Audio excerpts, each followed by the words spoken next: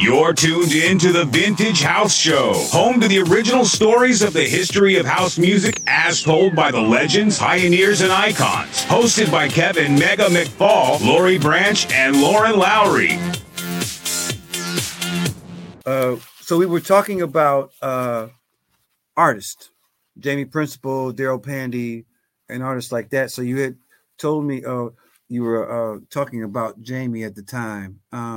And one of the things that Lauren and I was just making a comment on is the actual one of the greatest things is to actually see these artists before they became the artists that they were. So I'm pretty sure you were able to get to see a lot of the raw talent side of them.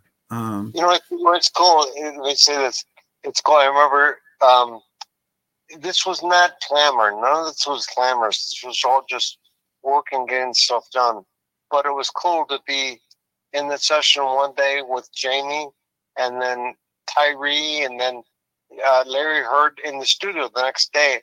And then maybe Roldale Holloway or whatever. It was just, a great thing. But at the time, it wasn't great. We never took pictures. If we'd done that now, we'd had the cameras rolling all the time. But that's why there's no evidence of all this incredible stuff, I think. Okay. But yeah, being in the studio with Jamie and some of these other guys, Hula. Do you know who Hula is? Absolutely, Out Here Brothers. Absolutely. Yeah. So his first record was on DJ.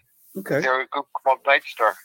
Okay, that's cool. Yeah, I mean, Hula go back a long ways. He's part of the light. You know your stuff, man. He's part of the light skin crew. So all the light skin, all the light skin DJs. We definitely have a united front. So yeah, absolutely. So yeah. Good words, man. I like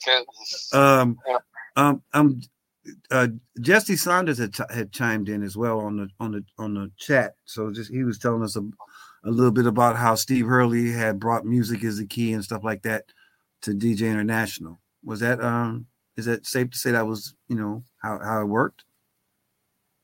Yeah, that's exactly how. Well, what he did is he brought a cassette tape in, and I think we gave it out that cassette to a few DJs, but we recorded and we recorded and embellished it a bit. He did his own thing, but we end up with some great instruments on there and some production on there that was not there. Okay. And that was part of what DJ was good for. We always took it to another level, Okay. Okay. Cool. Where do you see all this going now? And tell me how. Again, because we know EDM is definitely a lot of people call it a stepchild of house. It's still a child of house, regardless. It is, and I believe it's done as that was a racial domination there, to racially control it, because people thought it was black music and it was all this, and it became stuff from Holland. That's why they want to do all these music festivals. Okay. That stuff. That's how I see it anyway. But hey, so Jesse Saunders chimed in. I haven't talked to him. He calls me every once in a while. Him I don't talk that much, but when he wants to verify something, he'll call me up. Okay. Him and his buddy Wayne. Okay. So tell me about getting well, I was there when they actually did Randolph and Halsted and named it they named it DJ International Way. I was actually there. So how do you feel when they do those type of tributes? Like the Hot Mix 5 and stuff like that. They have have their stuff as well. I think I think it's good to memorialize these people and all that. They asked me if I wanted my name. I said, no, you got to do DJ, because that's what was for Chicago, by Chicago. That's what DJ was all about. Not any one neighborhood or not any one radio station or anything. This was all about Chicago. That's really what it was about. Okay. So are you doing anything on the on the Rocky Jones story, or a documentary or book or anything like that? There's been talk of it. We've been making a documentary to tell the true story, which everyone's got their own little story they want to tell, and we'll definitely want to tell the DJ story as long as it's truthful. Right. I've had so many people try to news media people who've called me and I've had to turn away from that because they wanted to make their own stories up. Right. And I never wanted to do that, and so that's why I didn't really ever do that. But we're so close now. We got so many people. I've been interviews with Jesse and I don't know if I got Vince, but those are good characters at the time. Okay. They're still doing stuff. I talked to Vince the other day. But yeah, that's what's going on. We'll do it. There's talk about it. Okay. I also know that you actually used to do because I was on it. So just so I know, you used to do a video show. Was it the DJ International show, or what was it? Because remember, that was called Street Mix. Yeah. And Street Mix was again a mix of the street. That's what it's all about. It wasn't just all house music, although that was its main thing. But house, I don't think, could have carried a show at that time all by itself. Okay. But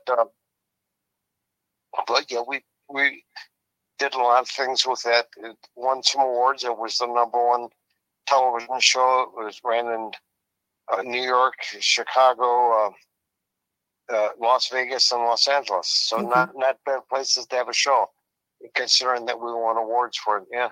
Is there any place we could view the show? I mean, where would it be at? Well, the archives of it, a lot of the stuff that we had were gone, and we never kept any of that stuff. Oh wow! We're using tapes, but someone's got something on YouTube. I've seen some stuff on YouTube regarding that. Yeah. Somebody sent me the video of when I came down, and I was doing the stuff in Miami, and you guys filmed me, and I was like, wow, I felt that made me feel real old. So thank you. So all right. So I mean, I gotta ask you this because again, I'm gonna say you a sweet 55, but I'm turning 55, so I know you're not my age. So, oh no, I'm much older than you, and I fear no questions. Put it that way. Okay, so how old might Mr. Jones be as we speak right now? I'm in my 60s. Okay, I'm around 65 or so. Okay, and I'm still making music. I don't know what to say. That's good. That means you're doing what you're destined to do, sir. Absolutely. Yeah. So I guess here is the final question I really would like to know. Where do you see this music genre in 5 years? Well, after the World War or before it, I think the music it's definitely changed modern music. Okay. And the house itself, and the people trying to bring back vinyl and all that, I don't think vinyl's going to be back.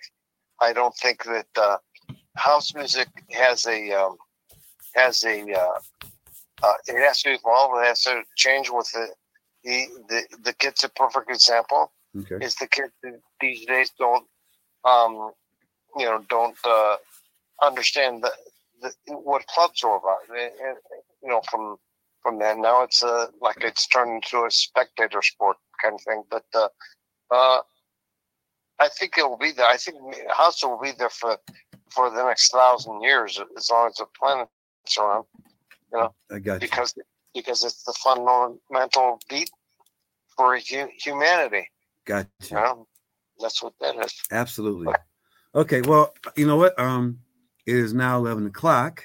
So I am deeply grateful for actually getting on the phone with you and having you on the show, sir, because I think thank you. It's instrumental. I think it's I'm honored and pleased for your show. It's truly instrumental to have someone who has been here from day one and can tell us stuff from day one. And I appreciate it. And, you know, I'm always been a big fan of yours anyway. So, and that goes without saying. Thanks for listening to the Vintage House Show podcast. Please subscribe and share, and check us out live, WNUR 89.3 FM, Wednesdays at 10 o'clock.